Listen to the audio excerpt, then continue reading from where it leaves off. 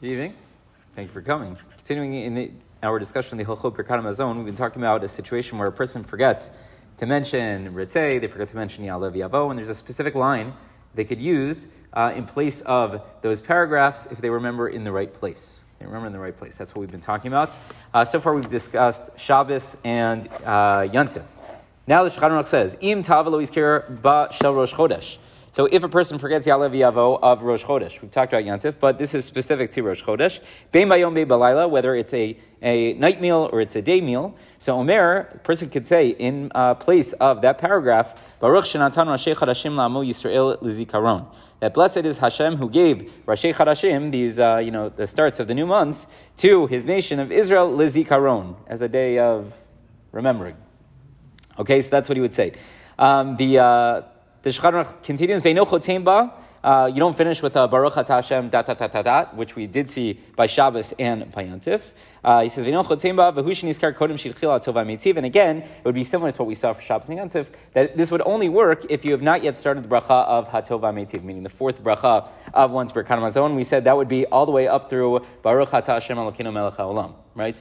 We said once if you get up to that point and you remember, so you would be able to stick this line in. If you go beyond that point, so then unfortunately your host, you would have to go back to the beginning of your Birkat Hamazon. Now, I will point out that there is somewhat of a discussion here as to what the nusach should be of this line. If you remember, with both Shabbos and with Yontif, we had Baruch Atah Hashem, which we don't seem to have here. We're not mentioning Shem, we're not mentioning Malchut, we're not mentioning God's name, we're not mentioning He being the master of the universe. So this is somewhat of a dispute, and we talked about it a little bit earlier. The Mishnah Berurah says, I'm Be'or Halacha, Shebe'irarnu B'Shem Rov HaPoskim Digamu Tzarich Lomar B'Shem Malchut. He says, even though the Shulchan Aruch doesn't mention it, according to most poskim, you would say it as a regular bracha, meaning with the name of Hashem and Malchut. You wouldn't necessarily conclude it in the same way you did for Shabbos and Yontif, but you would start it in that way. Okay, so we're not going to go through the entire Be'or Halacha. You could see all the different opinions over there. He continues, the Mishnah Berurah. Why is it, how should we do this?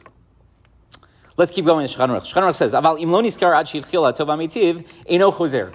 So let's say, as opposed to Shabbos and Yontif, we said if you didn't get it in time, you went too far in the fourth bracha, so you would have to go back to the Birkat Hamazon. So over here we said if you haven't gotten all the way through or gotten too far in the bracha of Hatov ha'meitiv, you can no longer say that line. But now we're saying eno chozer. You wouldn't have to go all the way back to the beginning of your Birkat Hamazon. Why? Because in theory there's no real obligation to eat bread on Rosh Chodesh. Okay, now, when it comes to Shabbos, when it comes to Yom Tov, so you have to eat bread, right? That's a requirement. So if you didn't get that line in the proper spot, so that means you've said a Birkat Hamazon with you without saying Ritzei or without saying Ya'aleh V'Yavo, so you would have to go all the way back to the beginning. On Rosh Chodesh, we say, look, you're supposed to say Ya'aleh V'Yavo. If you didn't, and you're at the right spot, you could put this line in, but if you missed that, so then you wouldn't have to repeat your Birkat Hamazon because there's no chiyuv, there's no obligation to eat bread anyway. And therefore, when, the Chazal, whoever it is, established that you should say Ya'aleh V'Yavo on Rosh Chodesh, they said you only have to say it if you remember, but if you forget, it wouldn't be necessary. Yes, sir. Can I ask you an unfair question? Sure. Okay. So if we're at a Shabbos table, and I'm benching, and I left out Ritzei, and I know we have this year, and that there's this line to put in, and I don't know the line, and I can find a bencher, and I could ask you the question right then. I know I'm supposed to do something, I don't know the words. What would you tell me to do? I think we had, so meaning you're at the point where you haven't yet gone into the fourth bracha. Magic words can be said. I don't know what the magic words. Yeah, so we would say just go back and say Ya'aleh V'Yavo or Ritzei. We had seen that earlier, and I could find the exact Ma'ar Makam for you. But yeah, we would say at that point, if you don't know the nusach, so then just say regular paragraph. You can go back to regular paragraph and do that. Yeah, at that spot. And then do V'nei after?